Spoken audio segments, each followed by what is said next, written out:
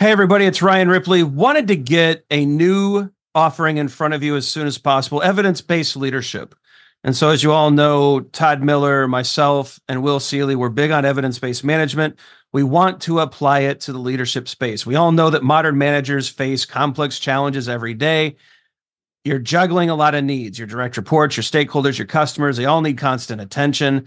What we want to do is help you manage that. We want you to use information and data to make good decisions around all of these areas so that we're delivering the right thing at the right time for the right customer. And we know that we're doing that because we're using data and evidence to validate all the things that we're doing. And not only that, we're not just looking at value, but we're looking at our capabilities as an organization.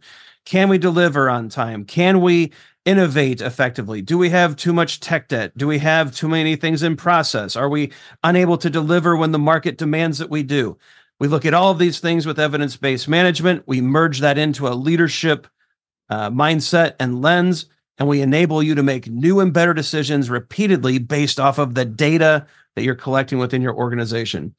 It's exciting stuff. We hope you can join us. Visit agileforhumans.com/EBL course.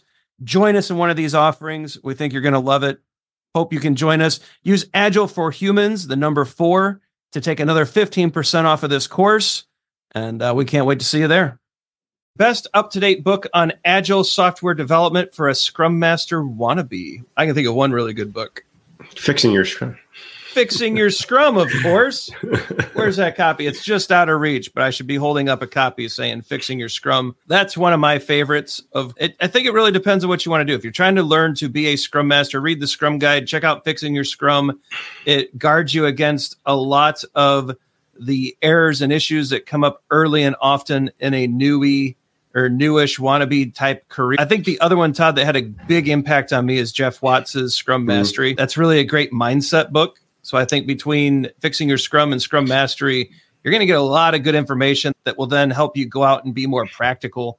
Can I give one more suggestion? If you want to go outside of the books, check out our YouTube channel. There's 500 videos on Scrum and Kanban and metrics and plenty of materials to keep you busy forever. So between those 3 things, I think you're good. Todd, I know you've got some favorite books out there too. Yeah, I'm just going to give 2 others. Our good friends Simon and Stephanie wrote a book, Mastering Professional Scrum. Yep. That's a really good book. Scrum, a Pocket Guide by our friend Gunther is really awesome. It's been around for a while. What's Hiren's book too? Hiren Doshi. Scrum for Practitioners, I think. Yeah, Scrum Insights for Practitioners. That's close. Yeah, Hiren Doshi wrote a really good book there too. Yeah, so I would just add those 3. Scrum Insights for Practitioners, Scrum, a Pocket Guide, and then Mastering Professional Scrum.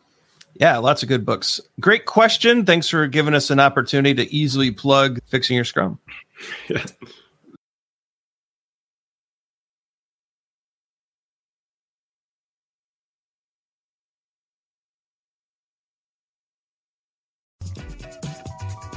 Hey, it's Ryan. If you're enjoying this show and want to take a deeper dive into Scrum with me and Todd, check out agileforhumans.com/training.